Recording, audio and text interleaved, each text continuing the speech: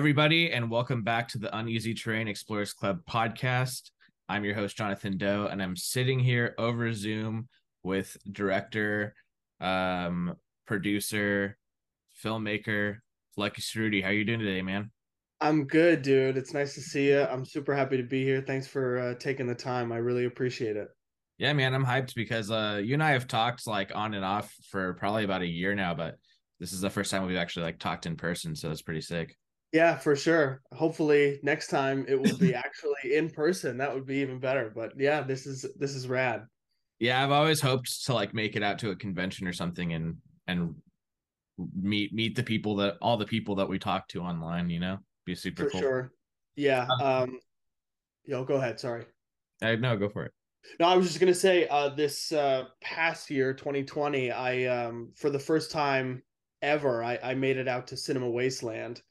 They do it twice a year. The first time, it was just as a like a I just went because I've always wanted to go to that con. But then they did it in October again, and I had a table. Some films of mine were showing, and it was just really cool to meet everybody that like I feel like I know, through the community online or whatever, and just like so yeah, it was you got to come out to that or something, because it's cool to like just be in the room with people that you feel like you already know. It's pretty cool.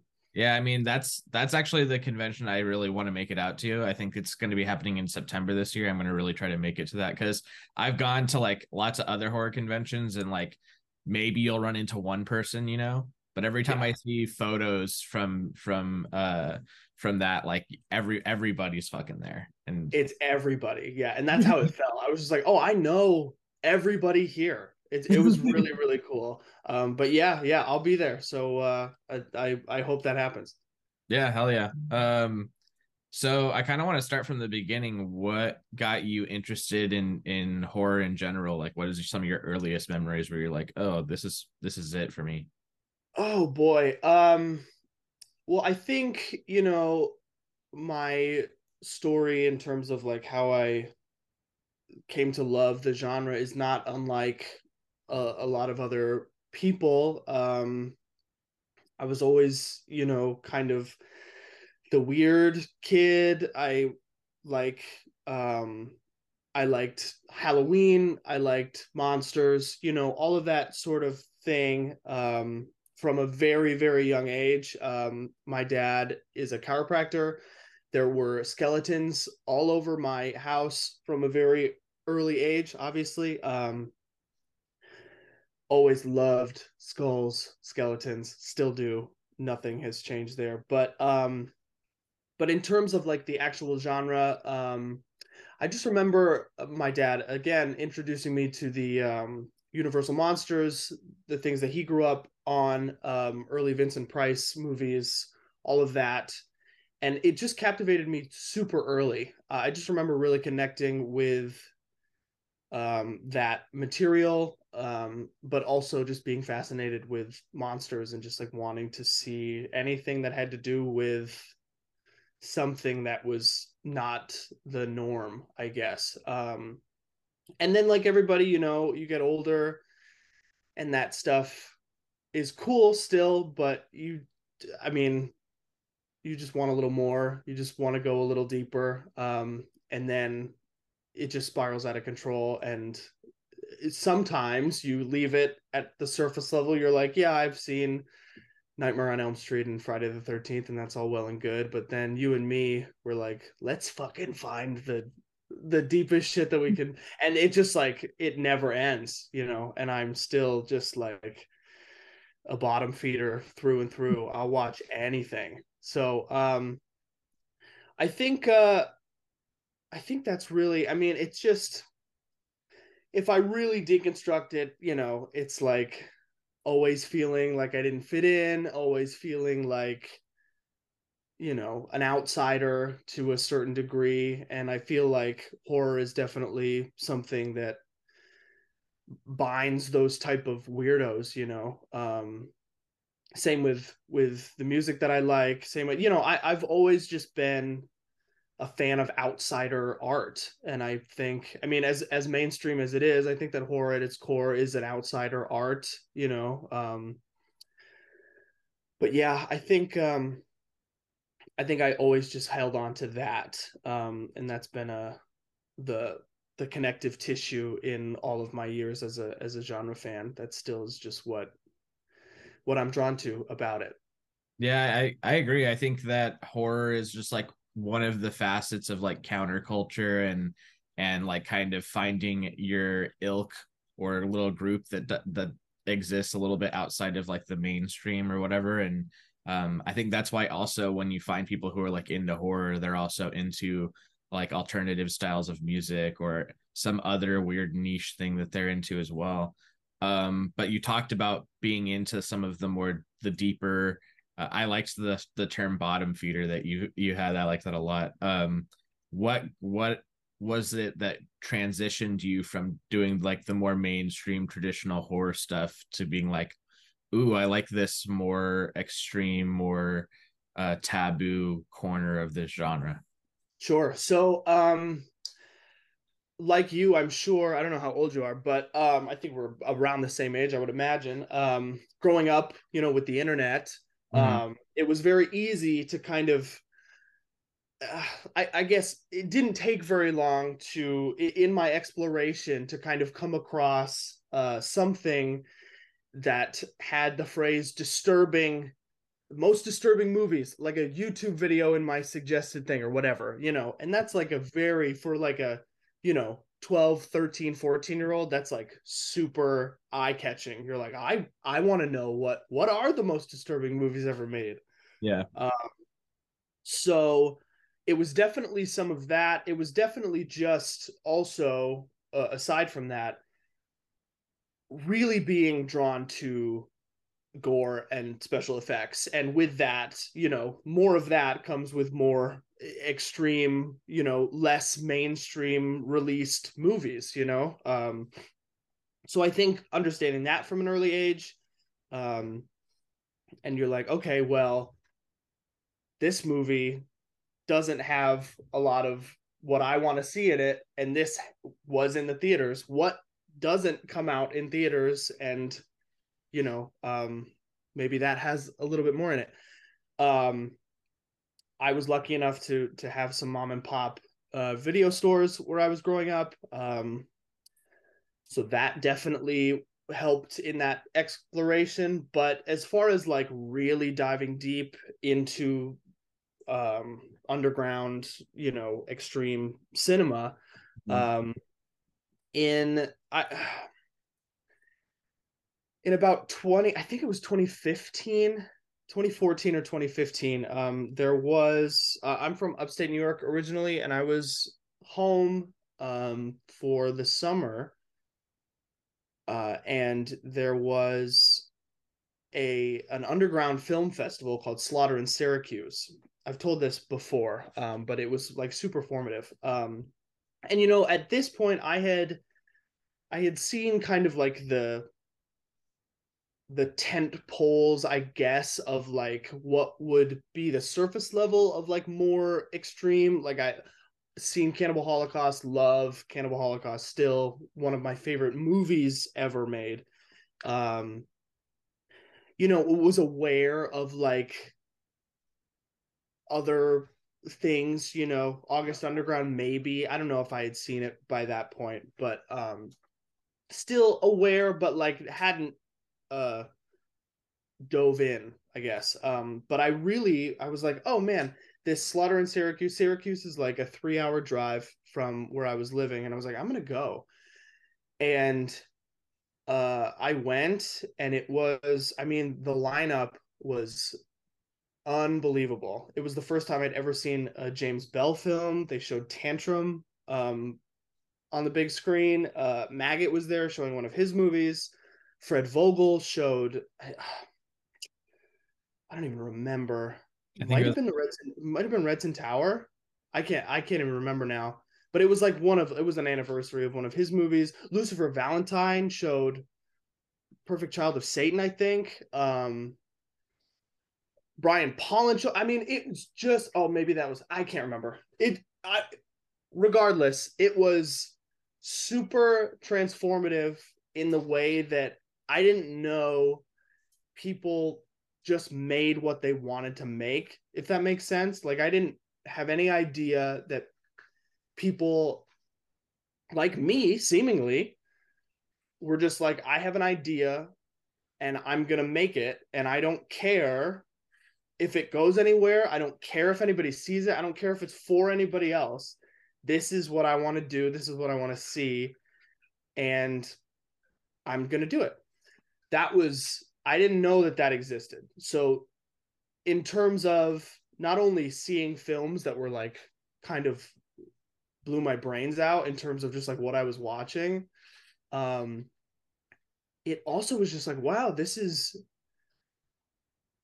this is possible. Not, and I don't even remember. I mean, sure, watching movies, you're like, man, I would love to make a movie, like that thought always, I mean, for me, has always entered my head.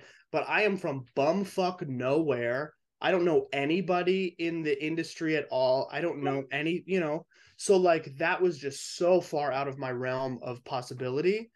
So to be able to see people, normal people who didn't have a studio budget behind them to like make what they wanted to make, that was super important to me.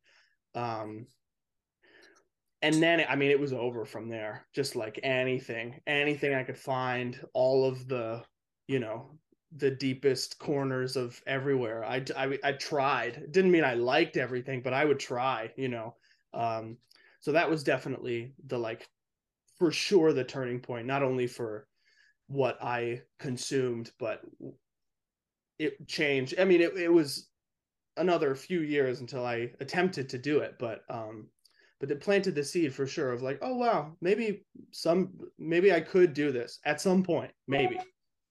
Yeah, I mean I'm actually really envious because the Slaughter in Syracuse, like I remember them advertising it, and I live in California, and I literally considered flying out to go because the fucking lineup was stacked, dude. Yeah. Like it was like holy shit. And it was right when Bloodshot was coming out, and I think that's what the fuck it was. Yeah, and that wasn't even finished. It was like a rough, I don't know if it was colored or whatever, but yeah, Marcus Cook was there. It was crazy. It was crazy. yeah, I was like, no fucking way. And like, yeah, if it's as someone like if you don't leave inspired by that event, like what the fuck, like Yeah. it sounded incredible. And I honestly am blown away that there hasn't been like more that came from that, like another one, because like I don't know, it's like honestly kind of like legendary. Like it's kind of like the Woodstock of fucking of like horror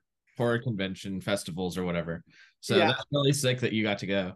Yeah, I honestly wish that I like knew now what I or know now what I what am I trying to say? I wish I knew then what I know now about like everybody and like about the scene and stuff, because I just felt like I didn't know what I didn't know what was there. I didn't know who was there. You know what I mean? I was just like, "Oh, this looks fun. I'm going to go."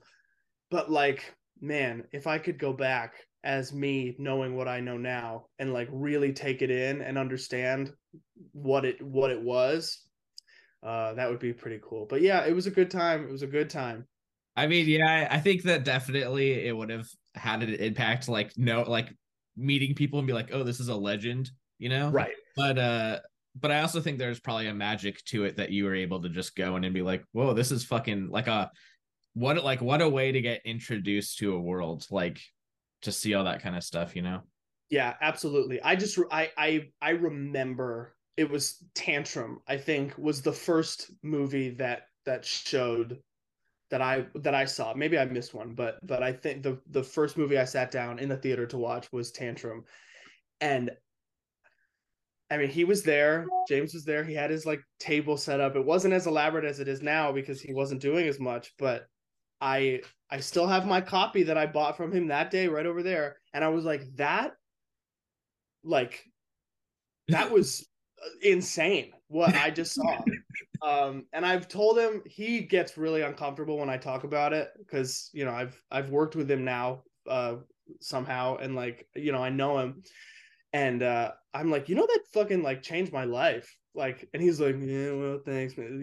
He's like super weird about it, but I mean it, like it really did. It was like super important. And I think about that all the time. I think about that watching that movie, and it's just like, whoa, dude, what the fuck is this? Somebody made this. It was crazy. Yeah, that's super. And it's funny because like I don't know, since we're all so spread out, like I've worked with James a million. He's done effects for tons of my movies. Totally. I've never met him in person. You know, It's an like experience. It's an experience. so that's funny. Yeah. So how did I don't know which came first, so you can kind of tell me, but Mhm. you have your company Dead Vision Productions. Did you start with Dead Vision Productions and start releasing other people's work, or did you start making your own movies first? Good question. So we started with our own stuff. So I live in New York City now, and I started at this job with a lot of other kind of performance types. I grew up an actor. I thought that's what I wanted to be, way before I went to Slaughter in Syracuse, way before anything. I just like thought I wanted to be an actor. Um, and I started this job, and like it was the first time that I had been at a place where there were so many people like in that grind, you know what I mean, of like just like trying to make it work out here. Um and it's a lot of like waiting for permission to be told that you can do something, right? It's just like going to auditions, like waiting in line for hours and hours for like 30 seconds for somebody to be like, thank you very much. Um and like that never really sat well with me. And just seeing everybody just like living to work and working to live, like that vicious cycle, and not being able to do what they are there to do and what they love, it just like it bummed me out. So I met some other guys at that job. We clicked pretty fast on our love of horror, and like we were all kind of trying to be performers, and we were like, fuck that, man. That I don't want to do this. You want to fucking just like wait around? So we were like, let's write a script. Let's just like write a script. Let's see what happens. It's just something. Let's just do something. So we like started to go to this coffee shop every week, and we were gonna write like this really weird, like mumblecore, like serial killer movie. It never got written. But what did happen was every time we met, we would like we would just get so excited, and we would talk about all of the other things that we could ever possibly want to do or have an idea for, or like all this, oh, I've always wanted to do a slasher movie, or I've always wanted to do this. So we ended up, after like, I don't know, a month or so, we had this list of all of these ideas. Um, and we were like, okay, so we have all of these dumb little things, and then we have a whole bunch of people that are like dying to just be a part of something and like work, essentially, be creative. We're like, let's form like a little production company, just had like as a joke. We were like, oh, let's just do it, and let's make stuff on the weekends or whenever we could. Between the three of us, we had zero filmmaking ability, knowledge, anything. Zero. But we were like, whatever. Let's just like try it. At the very least, it'll be something that we can all laugh about with our friends. They're like, look at this funny thing that we made. Um, that was right around September. The first thing we ever made was a Halloween short. That Halloween 2018 was the year this was. And then like we did a Christmas one, and we did like little mini like 1 minute ones just to like try, and we used people from work. um and by the next year, by like the new year, we were like, this could be like we could like try and like not have it be like a ha ha ha thing. We could like try to do something. So what we were originally going to do was we were going to like round robin it because we all wanted to act. None of us had any interest in like directing or anything. So we were like, somebody has to write and direct first. And I was like, okay, well, I'll do it. So I wrote Kindness of Strangers. I wrote that script and we shot that in the summer of 2019. And having been to Slaughter in Syracuse and having like an understanding at that point and knowing people at that point, I knew like, oh, like people make their own DVDs. People sell their own DVDs. Like we don't need anybody's help to do this, really. So we made the movie, and it was a weird length. It was like 35 minutes, but I was like, James Bell's movies are 35 minutes. I could put this on a DVD and sell it. So, so that's what we did, and people were super nice. Um, and that was like kind of the turning point in terms of like, oh, this is like something that we could try to do a little bit more seriously. Um, so yeah, it was our own stuff first, and then I started putting out other people's stuff a little bit here and there. And then those other two guys were like, oh, this is a little bit too serious than what we were looking for. So they dipped. But yeah, that's how it started. That it was like it really just started as an outlet for people. And I have carried that through. That's like always been super important to me. I always want what I do to feel like I'm making cool shit with my friends. Like I don't really, if it doesn't feel like that to me, I don't really want it. You know what I mean? That I've always tried to keep that at the forefront. I just want to have a good time. I just want to make cool shit with my friends. Well, honestly, man, the fact that Kindness of Strangers was like your first like serious short that you did is like super impressive. And I think Oh, kind of thanks. that you have talent because I was watching it just from like the first like 30 seconds. I was like, whoa, this is pretty fucking good. Like I and like like one major flaw that people fucking do is like they don't shoot B-roll. It's just like seeing like if you look at mature shit, it's just like scene, and it's not filled with anything. And right off the bat, I was like, oh, I fucking see you. I see this shit. And like I yeah. and I don't know if I was reading too much into things, but there was like some B-roll of some like leaves at the beginning where you kind of like set the tone with the dead girl. And then once we're back with the main characters back at the house, it's like I think it was the same set of leaves at like night. And it was like, oh, we're fucking back here. Like, and I was like, I saw that and I was like, oh, this. I was like, that was a perfect little touch. I was like, Oh, that's cool. yeah, I was really impressed by it. I liked it a lot. And like, honestly, for that being like your first like serious endeavor, like hats off to you, man. That was pretty cool. Thank you. Thank you. I appreciate it. Yeah, people seem to really dig it. I was, of course, with everything I do, it hasn't changed at all. I'm like, I don't know. I don't know. We had a good time. That's about all I can say about making stuff. Is like, well, we had a good time. I don't know if anybody's gonna care or anybody's gonna watch it, um, but yeah, that's funny, the B-roll thing, because like I'm a fucking slut for B-roll. I like anything that I do. There's a lot of B-roll in it. My producing partner now, Matt Sorensen, who I made Freak and Sleazo with, Mhm. he's like, are we gonna get the dripping faucet shot? Is what he calls it, because I will always shoot a fucking dripping faucet.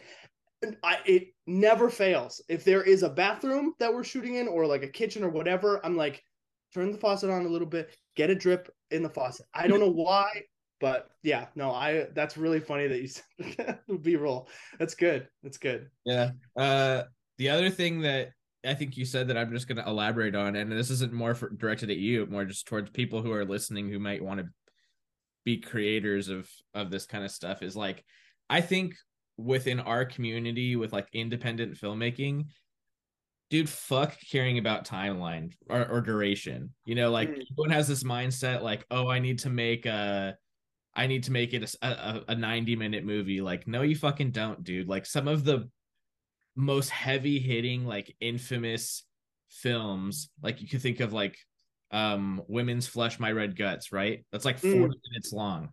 And no Yeah. one even thinks about it. Or you could think Right. fuck, what's it called? Necro, the short Necro. That thing's Yeah. 15 minutes long. Just make something impactful and powerful. Dude, like this is just like this kind of filmmaking is just like a step. It's still got the same ethos and mindset of like DIY punk rock culture. So who fucking cares about how long your movie is? If it's good, people are going to watch it, you know? And I think that's definitely the case with like Kindness of Strangers is like, honestly, dude, I enjoyed it. You told a really good story. And at no point was I like, that was too short or that was too whatever. I was like, that was a perfectly told story, you know? So, Well, I appreciate that. And I agree with you. I would always much rather leave early than overstay my welcome. yeah. I hate when I'm watching a movie and I'm like, this is my whole life. I'm gonna be here the rest of my life watching this movie. It's not gonna end, and I'm gonna die. I never want to make anything like that. I mean, Freak is 51 minutes. You know what I mean? And some people are like, that was perfect. It was great. Blah blah blah. And some people are like, I wanted it to be longer. I will take both of those because like leave them wanting more, I guess. And like if you thought it was good, that's great. Um, so yeah, I agree with you. And I made the joke earlier, but I definitely did take a cue from James Bell because he just makes what he's gonna make, and it's as long as as it's supposed to be, and it's like whatever. So I appreciate you saying that because I agree. Yeah, I mean it's funny because like with my movies, like I shoot with Felicia Fisher a lot, and Yeah. she'll ask me, she's like, "How long is this gonna be?" And I was like, "I don't fucking know." Like, however it turns out, Yeah, and we'll see. yeah, I was like, I don't know. Um, one thing that I actually bought quite a bit of your early stuff when you were first starting out, Dead Vision, and one that I wanted to ask you about just on a personal level is this because it intrigued me. This is actually what made me like check you out is Shorts from the Morgue. I fucking knew you were gonna pull that out. Oh, I'm so embarrassed when people pull that out. Yeah, okay. So that okay. It was 2019. Kindness of Strangers had been made. I hadn't made anything else. Mhm. But there was so I went to school, I went to college in Boston. And there was one of my favorite horror convention ever in the world was a convention called Rock and Shock in Worcester, Massachusetts. It's like an hour train away from Boston. I obviously wasn't living in Boston at the time that I was making Kindness of Strangers, and I was living in New York. But I was like, oh man, my dream now that I'm like making stuff, I want a table at Rock and Shock. That's all I want in the world, and I got one. I bought a table. In hindsight, that is, I can't believe it because I mean obviously I just wanted to have a table. I didn't really fucking care about having anything of value on the table. It was just gonna be Kindness of Strangers. That's all I had. But I was like, oh well, if I take all of the shorts that we had made and put them on a little compilation disc, it can also just be something for the table. So that we didn't end up going. There was a death in the family, and we weren't able to go. Um, so I just had these stupid things that weren't ever supposed to be anything, but I needed to move them. I needed to get rid of them. Um, so yeah, I don't ever. That's so funny. I was like, oh, watch it be fucking Shorts in the Morgue. Yeah. So that is all of the early. That's everything before Kindness of Strangers on that disc. That's like, and I was just like essentially gonna give them out at the convention or like be like, if you buy Kindness of Strangers, like you can have one of these. That was really all it was supposed to be. But because we didn't go to the convention, I was like, well, fuck, I'm not gonna sit on these. So yeah, they're floating around out there somewhere. Well, It's so funny. that's cool. Honestly, dude, like this year, I'm actually thinking about doing something similar because I've got like 3 or 4 like short student films I made when I was like 19. Oh And wow, cool.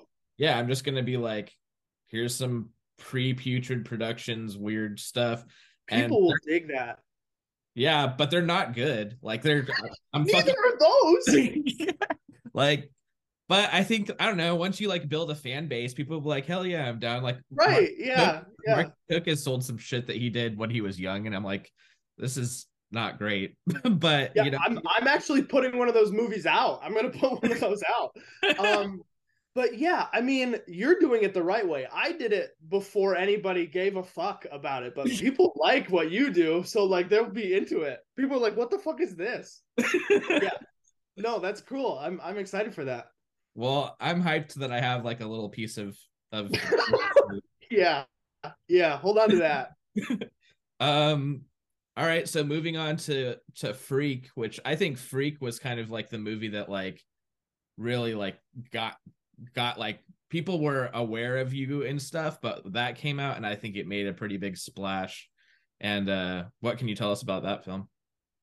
Yeah, I would kind of agree. I think that that was like another like kind of shift. So yeah, we in that transition period of like I would say October of 2019 into the new year of 2020 was like pretty um weird for me. So like we didn't do the convention, and that was around the time that those other two guys that I formed Dead Vision with left. So I was like, well, fuck, I don't have anybody with me anymore. I don't know if this is ever if I'm ever gonna make a movie again. Um, I went through a pretty fucking like a breakup, and I was like, oh man, like that fucking sucks. And then the world ended, like three-peat, like boom boom boom, and I was like, oh my god, like the world doesn't ever, like I'm not supposed to be making movies, obviously. um and what's funny is that before the pandemic started, Matt Sorensen and I, who made Freak with me, were supposed to do, he was directing a production of Frankenstein, and he asked me to be in it. He was like, do you want to, it was like going to be like a college touring show, and he was like, do you want to do this? And I was like, sure, I don't have anything else going on. um so we were gearing up to do that, and then the world shut down, so that wasn't going to happen. And he was like, what are we going to, like, we were both like, what are we going to do? And I was like, well, we could try to make a movie. And he was like, okay. So we I had an idea for a script. It was actually originally like going to be set in New York, and the creature was going to like live in the subway systems, and it was going to be like more of a love story than it turned out to be. Like but I, you know, harvested whatever I liked from that script, and set it in the woods, really trimmed down. So it was just like a core number of people, obviously, because it had to be people that we were around all the time already. Um, and yeah, we made it. Matt has his master's degree in puppetry. So he was like, can there be a puppet? And I was like, sure. Um, no, we were really excited about that. That was like, we were like, oh, we want this, whatever this thing is, to like not look like anything else, to move weird, to do, you know, just to be a little different. So we made it in the summer of 2020. We went up in the woods, we shot, and then it came out that October. And yeah, everybody seems to like it, which is very nice. I mean, I thought it was awesome. I think that was the first film of yours that I like sat down and watched. And Mm. also, and again, like your production value is really, really good, man. Like the acting is always great. I'm sure. Do you have like friends who are like in acting or anything like that? Yeah, I mean, so I'm very fortunate in that since I grew up kind of in that world, I know a lot, and I shoot everything up where I'm from, which is kind of like the land of a million favors. Like I can get away with a lot more up there than I would being like shooting anywhere else, which is helpful. It kind of feels like cheating sometimes. But yeah, I know like through that, a lot of the people that we know and work with are down to like come and play, and all of them are super great. So that really helps. It helps to kind of like make me look better. Yeah, because your talent is like always like on the money. Like, and here's the thing that I think is like the difficult thing is you could have like say you've got five actors and four of them are really good and one of them sucks. That one that sucks is going to stick out like a sore thumb, you know? Sure, sure. And you always have like a really even cast. And so that was probably the first thing I really noticed is I was like and your cinematography is amazing. Like you're like I don't know, man. You make actually objectively good movies, you know? Um and yeah, the fact that you went to I thought it was like a very ambitious move to like do it like a puppet thing. Like I was like, damn. Like I was like, this feels like an 80s horror film. And it was fucking cool. So Oh, cool. Thank you. That I mean, yeah, we definitely. It was like a funny thing to like think about beforehand. We were like, let's make it a puppet. We were like, oh, okay. But then we're like, you know, knee deep in liquid latex and we're like peeling it out of the hair on our arms and we're like, this thing is so fucking heavy. Who's gonna fucking wear this? How is this gonna work? How is it gonna move? What did we do? Let's just fucking, why couldn't we just like do a guy in a suit like everybody else? um but no, it turned out cool. I'm super proud of that movie, and I'm just glad that it works. I'm glad that people enjoyed it like they did. I made the kind of movie that I like to watch. So I'm glad that plays. And again, James Bell, uh, that movie wouldn't be what it is without, I think, that opening, the decapitation at the beginning. That was like, I remember putting that up. I was so excited about that. Um, I'd like just like looking back at the footage before it was cut or anything. I was like, oh, this is cool. And like, so I was super excited, and I put it in a one of the groups that we're in. I forget which one. And somebody reached out to me like privately and was like, "Hey, you can't post real decapitations in this group." And I'm like, I didn't do that. I made this. Ah! So that was like super exciting. But yeah, I mean, he's the best, and all of those two sequences that he made, the opening and then the tent, the like vertical split in the tent, are just like are two of the like moments in that movie. So super cool. Yeah, I'm glad that everybody likes it. yeah, I mean that's the ultimate compliment when you make something and people are like questioning whether it's real or not. You're like Yeah, yeah, yeah. I'm you're like, like oh yeah, the creature hands sawing the guy's, that was like, that didn't register to you at all. All right, cool. Yeah. So I saw on just your socials that you had done some screenings of it.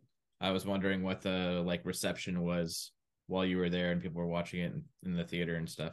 Yeah, so we the most recent one, we did screen it at Cinema Wasteland last the previous October.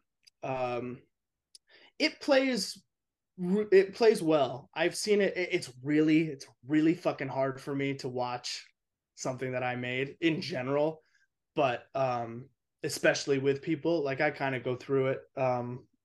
It's really hard for me. But there are moments that I like know people will react to in some way. That opening, the head again, is like, okay, like if you're into that, people, there will be a reaction. So that's kind of fun. but again, like taking myself out of it, it plays well, and people are always very nice and very receptive to it.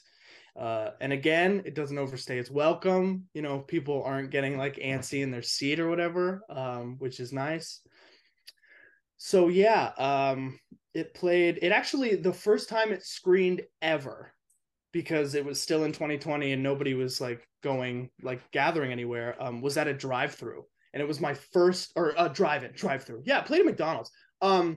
It played at a drive-in, and that was my first time at a drive-in, was watching Freak. So that was really cool, and it was on Halloween. It was Halloween night. It was a double. It was a double feature. They played Hocus Pocus, and then they played Freak.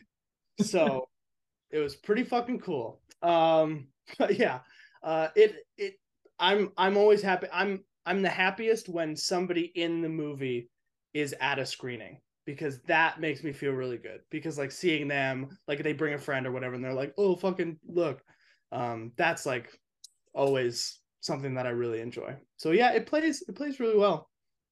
Honestly, man, it would be like that'd have to feel like magical to have it play at a drive-in. That's like a yeah, I don't know how often you people like filmmakers in general get that opportunity.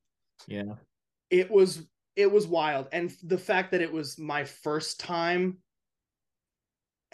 ever, like being like, I kind of missed that whole thing. Like where I'm from, there were maybe a few left, but they're hours away from where I am from, so like I never went to one growing up. But yeah, seeing that, like that, and the first time that anybody, like that we all, it wasn't ideal. I would have liked to have had it in a theater, if I'm honest, you know. But we did get that the next year.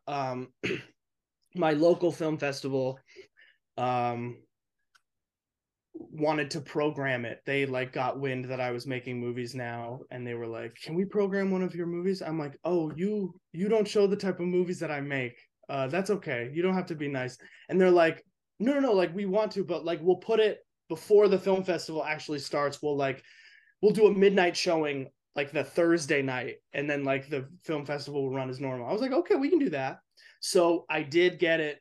I did get the like theater, um you know, we printed out a one sheet for the window, we like got all dressed up, we like had our like little premiere, with everybody came out, so that was really cool also. But yeah, the drive through of god damn, the drive in was really cool. Yeah, hell yeah. Um and so like in preparation for us talking today, I kind of sat down and like watched your films in like chronological order, just to like refresh my memory. And I I by the time I got to Uncle Sleezo, I was like, man, this guy's got some fucking diversity, you know, because some people just make the same shit over and over and over and over again. Like someone could even say that about me, you know. I've made the my trilogy of fetish gore films, and I'm trying, like I'm taking a backseat to that and working on other things just to try to show some diversity. But your filmography at this point just shows that you're very multifaceted and can do a whole bunch of stuff. And uh Uncle Sleezo is like a total, like they all of your films have kind of like a fun element to them, but Uncle Sleezo, like you like leaned into it hard. And I have other things to say about it, but people listening who have not watched it yet, I'd like for you to, or unfamiliar with it or whatever, uh, give us some context about what that film is and what was your Sure. inspiration. Your inspiration. Yeah. Side note, I would never say that about you. I would say the exact opposite about you, because I feel like that's like the whole thing about your movies, right? Is that everyone, they're in like a similar genre, but like they're different. They're different. Don't sell yourself short. They're different.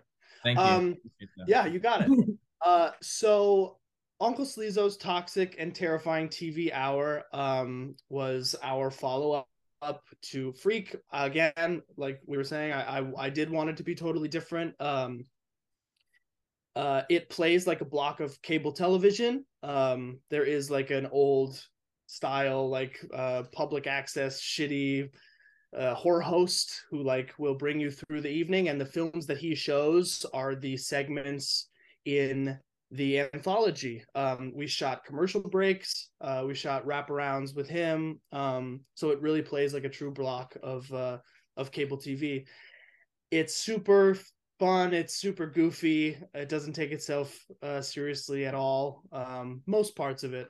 And yeah, we had a blast doing it. We worked on it a really long time. We didn't shoot like, you know, all the way through obviously, but we were on that for like a year and a half. Like we worked on it a long time. And yeah, it's super fun. It's we have a good laugh every time we sit down and watch it. We're like, oh yeah, that's really funny. It honestly kind of like what it reminded me of a little bit was when Grindhouse came out, and Grindhouse was like a whole bunch of it was kind of like a Grindhouse experience, you know, that you had two bills and then you had trailers in between, but this was more kind of like you're watching a TV program, kind of like Mystery Science Theater kind of thing or something kind of like along those lines.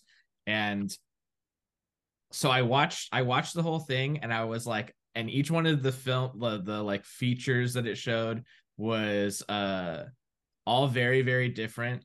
And then I really loved all of the commercials and stuff in between. Like I liked the Jeffrey Dahmer's Playhouse thing.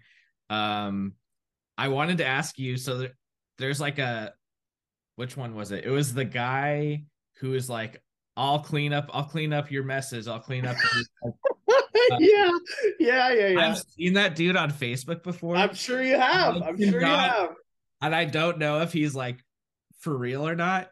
And oh, dude, he's for real. All right, he's for real. And yeah, I saw that you made that commercial with him, and I was like, hell yeah, like to pick a perfect person for something like. Dude, so that's so funny. Yeah, I like you. I've seen him all over, and he's always like, you know, I have a green screen. I have no money. I want to be in your movies. And I'm like, okay, that's all it takes to be in a Dead Vision movie is like, you just tell me that. I'm like, yeah, fine. So I sent him that, and I was like, so side note, in the very beginning when we were like planning the like format for Sleazo, I really wanted it to be very like Tim and Eric, very like, you know, that weird the commercials. I wanted them to be like super weird and like funny, but like what the fuck is going on? It evolved into something a little different, a little like kind of toned down and like a little bit more universally, you know, like people would get it, but that's the leftover is that guy. And I just sent him the script. I didn't give him any direction. I was just like, however you want to do this, you just like do this. And it couldn't have been any better. He did it exactly how he was going to do it, and it's so good. That always makes me laugh, always. Yeah, I was like hyped as fuck when I saw that guy show up. I was like, no way. Like I was like, because I've always thought like someone needs to utilize this guy. I don't have a like a concept in my head, but someone needs to, because he's dude. Yeah, I'm glad that played. That's awesome. So I watched the whole thing, and I was like, wow, this is like, because I was like I said, I was getting those kind of like Grindhouse feelings. And I was like, I wonder who was like all involved with this, like who made each one of the shorts, who did whatever, right? So I sit and I watch the credits, and I'm like, holy shit. Were you disappointed? No, I was like, you did all of it. Like, yeah, there were certain ones where people did things, but you did like 80% or more of that whole thing. And I was like, oh my God. Like I was like, you're the most ambitious person I've ever met. Like that's dude. Honestly, yeah. If someone proposed that to me, I would probably say no. I'd be like, that's so much work. But it was a lot of work. It's a lot of work, but like I really enjoyed, like I want to try to do, like I want to play in every sandbox. You know what I mean? Like I want to make every kind of horror. Like I just love the genre so much. I just want to make it all. So like that was what I was excited about to do it. Like I was like, fuck yeah, let's try it. I might fall on my face for some of these, but let's try it. Let's see what happens. So I was super into that, and I'm glad that it felt at least a little bit like somebody had a turn making different ones, because that's what I wanted. I was like, I do not want this to feel like one person made all of this. That would look super fucking lame. I felt like you opened up with the black and white one, Yeah. and like you nailed it, man. Like when they're in the car driving and talking, I was like, dang, this looks like it looks like an old movie. Nice. And yeah, like you changed up your cinematography, you changed up like the look and everything of it. It's not, and it didn't feel, and this is where I was impressed with the first one, is like you didn't just shoot it and then just put a black and white filter on it. Like you Yeah, right. actually put in a lot of effort to make it look like, in terms of your camera work, in terms of like framing, in terms of everything. Oh, It cool. looked like a old movie, And then the next one had a totally different tone and all of that. So, yeah, hats off, man. Thank you. That I really appreciate the kind words on that. I'm glad. Again, you were talking about how things play and how like that also screened at Wasteland, and it screened a couple times, and I'm just really excited when people get it. You know what I mean? Like that one particularly, I'm like, people might not connect with what this is. People might not understand, like, this is a love letter to like late night horror host, goofy, weird B movie love. You know what I mean? So like I'm glad that it plays, and I'm glad that it works in that way, that people get it. I was afraid, but it seems like people who dig it. So I'm glad about that.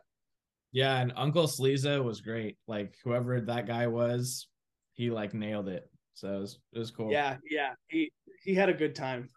Jordan is his name.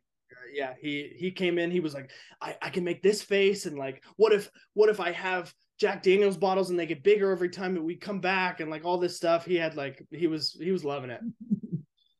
Um, so I've heard this through the grapevine. I have no confirmation whether it's true or not, but I've heard that you're making a sequel to Freak, and I was wondering what you could say about that, or if that's even appropriate to talk about yet. Yeah. So I have announced that. I have written a script. And there was a time where I was like really gung ho about shooting it pretty soon. I will say that what it has turned into, the script that I have written, I don't want to compromise anything with a lack of money or resources. I want to treat it like I think it should. I don't want to make the same movie in terms of quality. We made that movie for not a lot. So if I'm gonna come back to it, which I will, I want to be in a place where I could put the necessary funds and time and resource behind it to elevate it to where I know it can be. So that's where that's at right now. I have no plans to shoot that at any time in the year or 2 years in the future. We'll see what happens. But yes, it will happen for sure. Confirmed, and I'm super fucking excited about the script. Everything is just elevated, and that's what I mean. I don't want to elevate the idea and the script but have it be the same budget. That just doesn't make a lot of sense to me. I want everything else to elevate with it. So and I'm not quite there yet, but I will get there, and it will get made, and it'll be really cool. But I'm working on two I'm bouncing in between two scripts right now. Both are nearing some sort of completion, that are less creature heavy, kind of bringing it back to my roots of that kindness of strangers feel. It won't be the same kind of deal, obviously, but and a little bit more on the extreme side of more, you know, my dipping into my love of those lists of disturbing movies. They're super personal, they're super bleak, and I'm really excited about both of them. So whichever one I decide to shoot first, I think it'll be really cool. But yeah, so that's what I'm working on right now. But Freak 2 is definitely not something that I'm not thinking about anymore entirely. It will happen and it'll be really cool. Well, that's rad, man. I'm excited to see what you do in a more extreme direction. I think you got it. I think especially like just I don't know. I'm just impressed with your filmmaking, and I'm excited to see what you're gonna do next. I Um, appreciate it. Thank you.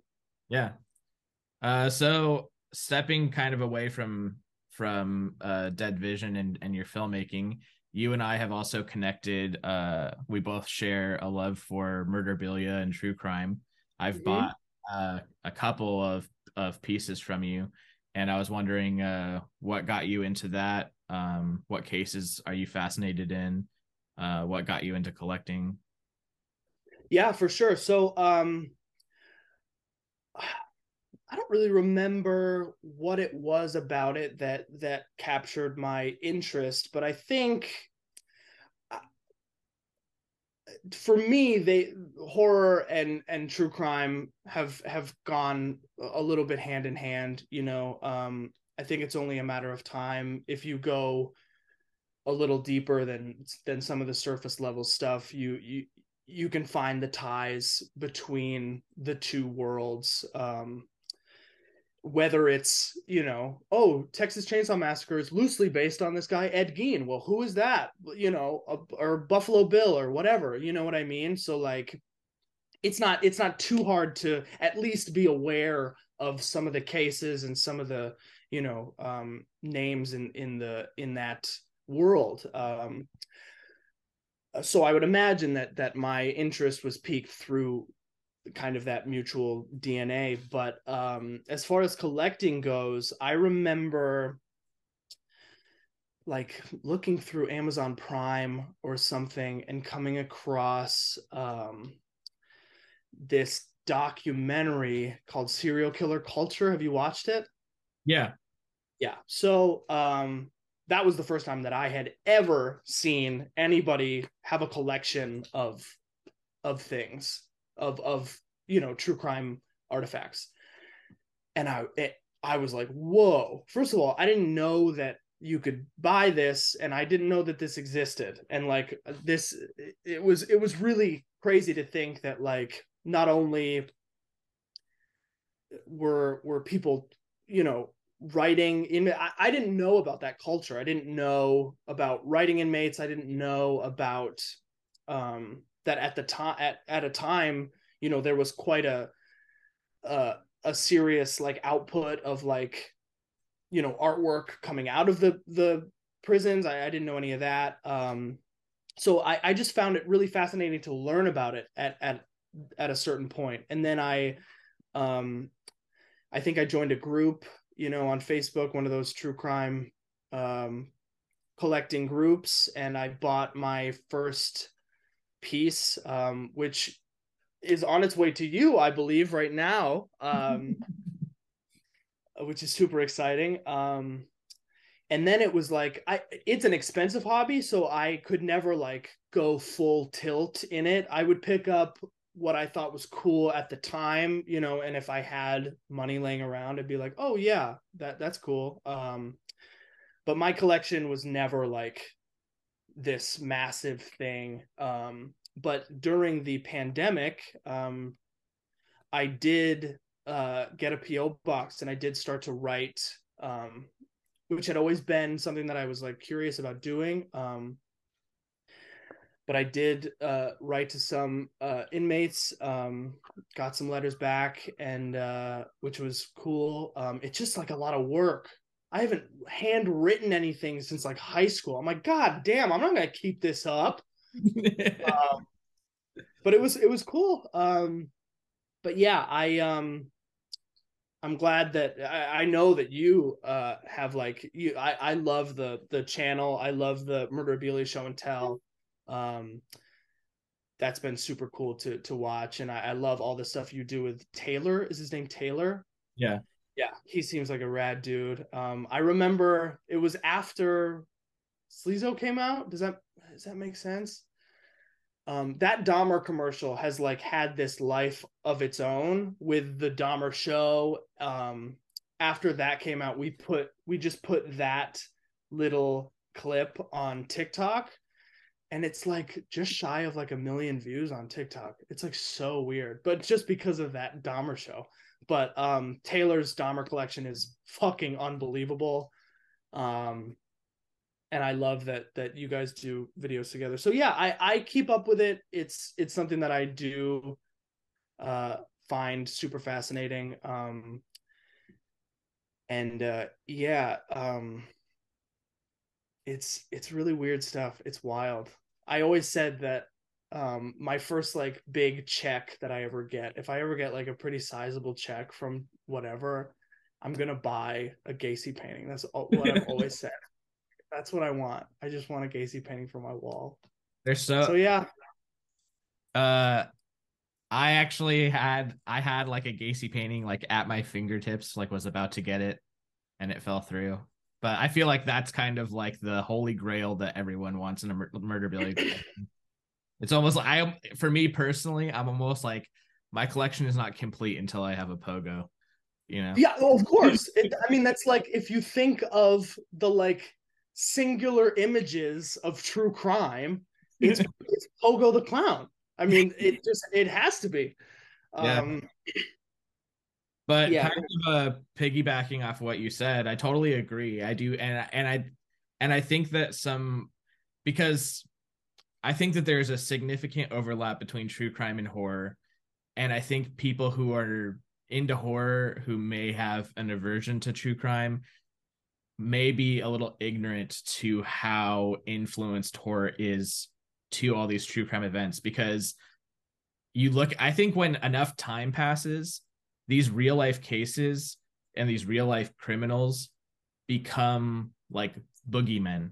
Like you think about Jack the Ripper, no one thinks yeah, of Jack the Ripper as like a real person. He's kind of I just like a agree. spooky, scary guy.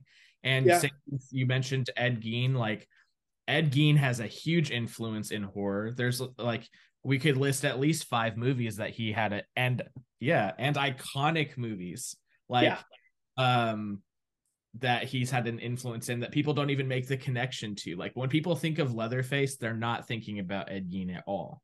right. But Leatherface would not exist without Ed Gein. Agreed. Um, and I think even to this, in a more modern sense, I think Jeffrey Dahmer, especially with I this new was show coming out, is becoming that because I think part of the reason why that new show came out and made such a big splash, it was a whole generation of people who weren't aware of Jeffrey Dahmer, like a bunch of like Gen Z kids who had never heard of him, and then all of a sudden they're watching Netflix and they're like, "What the fuck?" You yeah. know?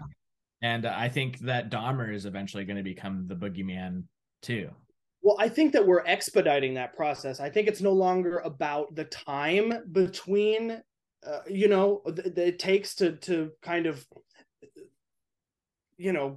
have these people become boogeymen, like you're saying. I think that we're expediting that in the fact that we are commercializing and we are, um, like making them stars on TV. I mean, Evan Peters just won the Golden Globe for that. Like in what world is somebody winning a Golden Globe for? I mean, he did a great job, and I'm not taking anything away from him. I really fucking liked the show a lot. But I'm just saying, like it's just taking it to a place of removal from what it is, which is a terrible thing that has happened, and these people were real and they existed, and you're getting Gen Z being like, yeah, but he's hot, like playing, you know what I mean? It's just like so weird to me. And people in my life, and I'm sure maybe you get it too, but like when people find out that like I had written to David Berkowitz, or like have a Ramirez drawing in my room, people are like, that's weird. Do you want to watch Dahmer? You know what I mean? Like it just like didn't ever compute to me. I'm like, you're weirded out. This is the fucking, we're gonna, okay. You know, like if you want to think that's it was never, it was just the next step for me. And not that I feel like I have to defend it, but like I would write Freddy Krueger a letter if I could. You know what I mean? Yeah. Like why wouldn't I want to talk to, you know what I mean? So like it just made sense to me, but I mean I get it. But yeah, it's super interesting. It's funny because speaking about the Dahmer apartment playset thing, having it be on TikTok and having so many people watch it, everybody, I mean, we got some heat for that. We were like, how dare you? These people are real, blah, blah, blah. And I'm like, yeah, I get it. That's why I made the fucking thing. That thing exists to show how far we've come in the way of like, that's not too far fetched now. I mean, the guy just won a fucking Golden Globe. It was the biggest show in the world. Everybody know. I didn't make everybody know his name. I didn't do that. Yeah. He's on the cover of fucking. I mean, Charles Manson on the cover of Life magazine. I didn't do any of that. Nobody that I know did any fascinated anybody with anything. And that was kind of a commentary on that. I'm like, yeah, we are now at a point where it's not, I don't think it's too far-fetched to have a toy commercial for Jeffrey Dahmer's apartment. I don't think that's too far out of the realm of possibility. I really don't. And I think it's, you know, funny that people took that to be serious. And some people thought it was real, which shows you again how far we've come. So it's just like, it's just super funny. I find it super fascinating. And it made me giggle when people got mad about it. It just made me laugh. Honestly, dude, I honestly think if you did make a real line of those, you would sell. I know people were asking for it. People were like, can I buy this? So say what you want. I don't know. Yeah, I think for a lot of those people, like they don't understand that. Like I was thinking about this with a lot of okay, so as much heat as true crime gets on social media and people talk about how bad it is probably in the top 10 most popular genres on Netflix. Like Netflix is churning it out like fucking crazy, right? And how many, like if you type in tapes, there's like the Ted Bundy tapes, the John Wayne Gacy tapes, the Dahmer tape, or I think the Dahmer tapes is a thing, right? And people sit and will give us shit because we collect this stuff, and it's like, where do you think those documentarians got those tapes from?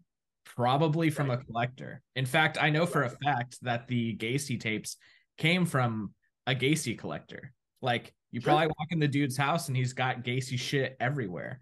And people go like, why wouldn't you Rick Staten? Why wouldn't you talk to Rick Staten about a Gacy thing? You know, yeah, his art dealer. Why wouldn't you talk to him about, you know, it's just, it seems crazy to me. And also, what was I going to say? It's weird that people have this disconnect when they are consuming that they don't want to call it entertainment. You're being entertained. I don't care what you have to say. I don't care how you want to quantify it. You're being entertained by this terrible thing that's happening. And that's okay. Everybody has morbid curiosity about all of this terrible stuff that goes on. It's just part of it.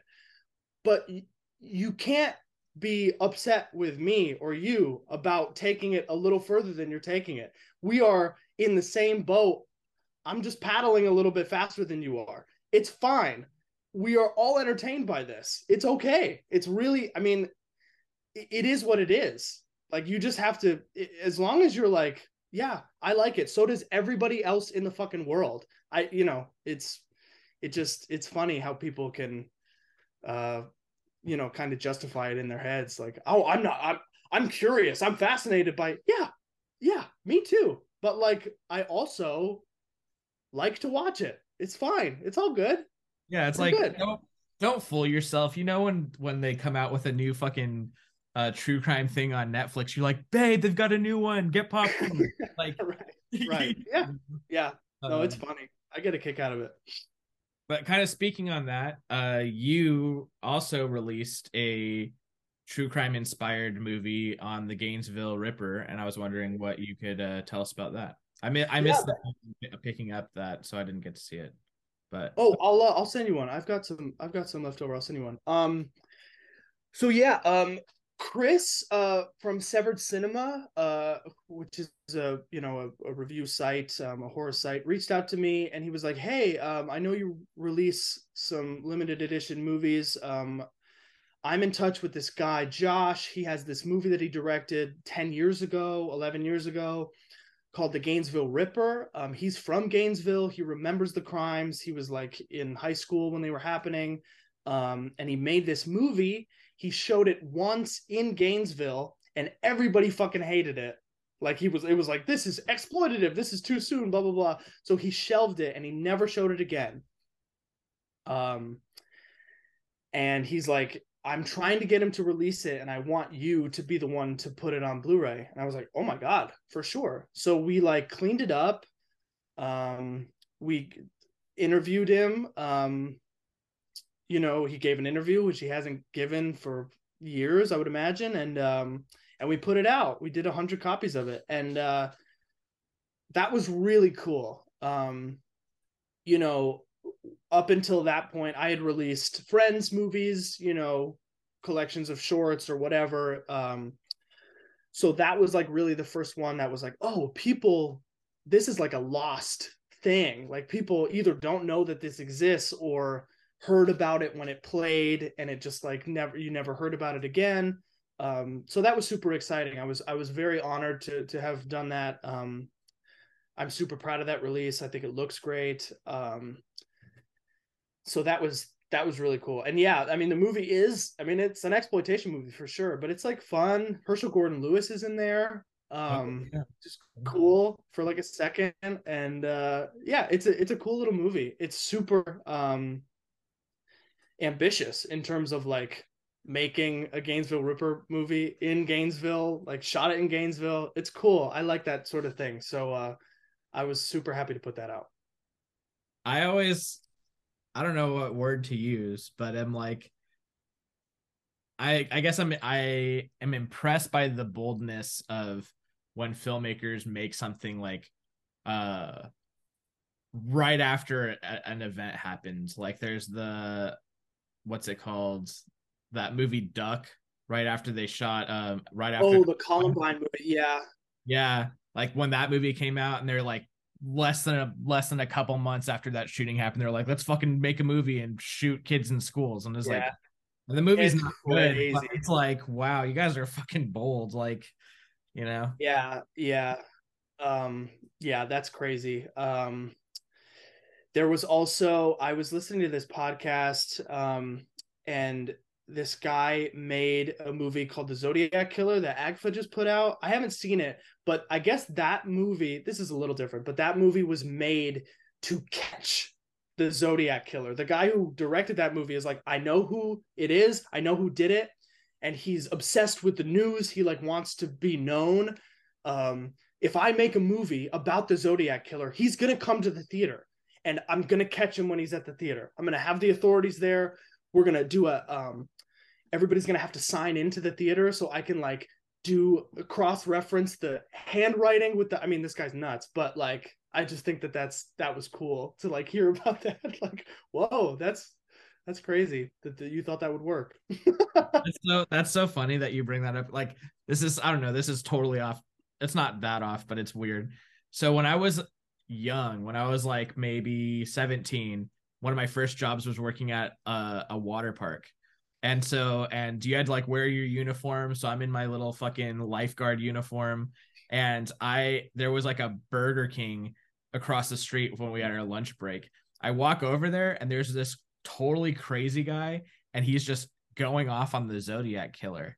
And and and he's like convinced, and it was right when that movie Zodiac came out, like the really big theatrical one. Oh yeah. The Yeah, David Fincher movie.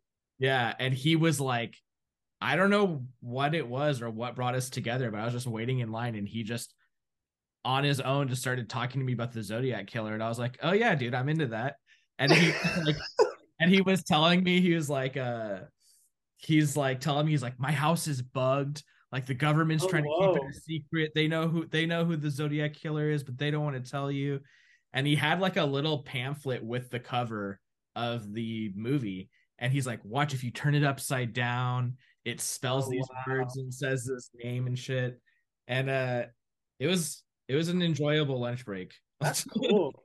Maybe it Yeah. was the guy who directed that other movie. Maybe he's just lost it. Maybe he's out there just like, I don't know, trying to get Yeah, it people. made me think like either there's a lot of guys who are like into if you're a conspiracy guy, like Zodiac is a good Sure. hole to go down for sure. Definitely. Definitely. Um, well, another thing that you and I share is we're both into like extreme music, and I was wondering what got you into that. What are some of your favorite bands? I think similarly to getting into where I am at with horror, I think it was the same with music. I grew up also playing guitar, so falling in love with that like classic rock, very young, Hendrix, Zeppelin, all of that sort of thing. And then, you just want a little more and a little more and a little more, and you get into 80s hair metal, and then you get into thrash, and then you get into death metal, and then you get into Pissgrave. So like it's it's also an evolution into how depraved somebody can sound. And favorite bands, I don't know. Uh I mean, I'm into the classics like everybody else is. Death is one of my favorite bands of all time. I love me some Cannibal Corpse. I just listened to that new Obituary record, which is so good.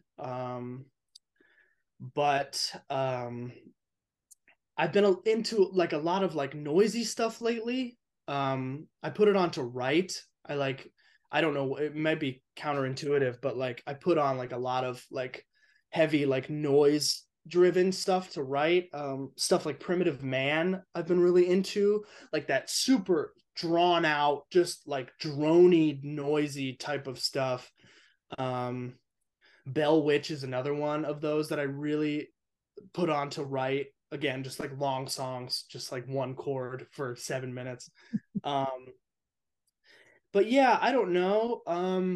I like it all. I really love the fact that there's so much of it and it's always coming out, and I always have something to listen to.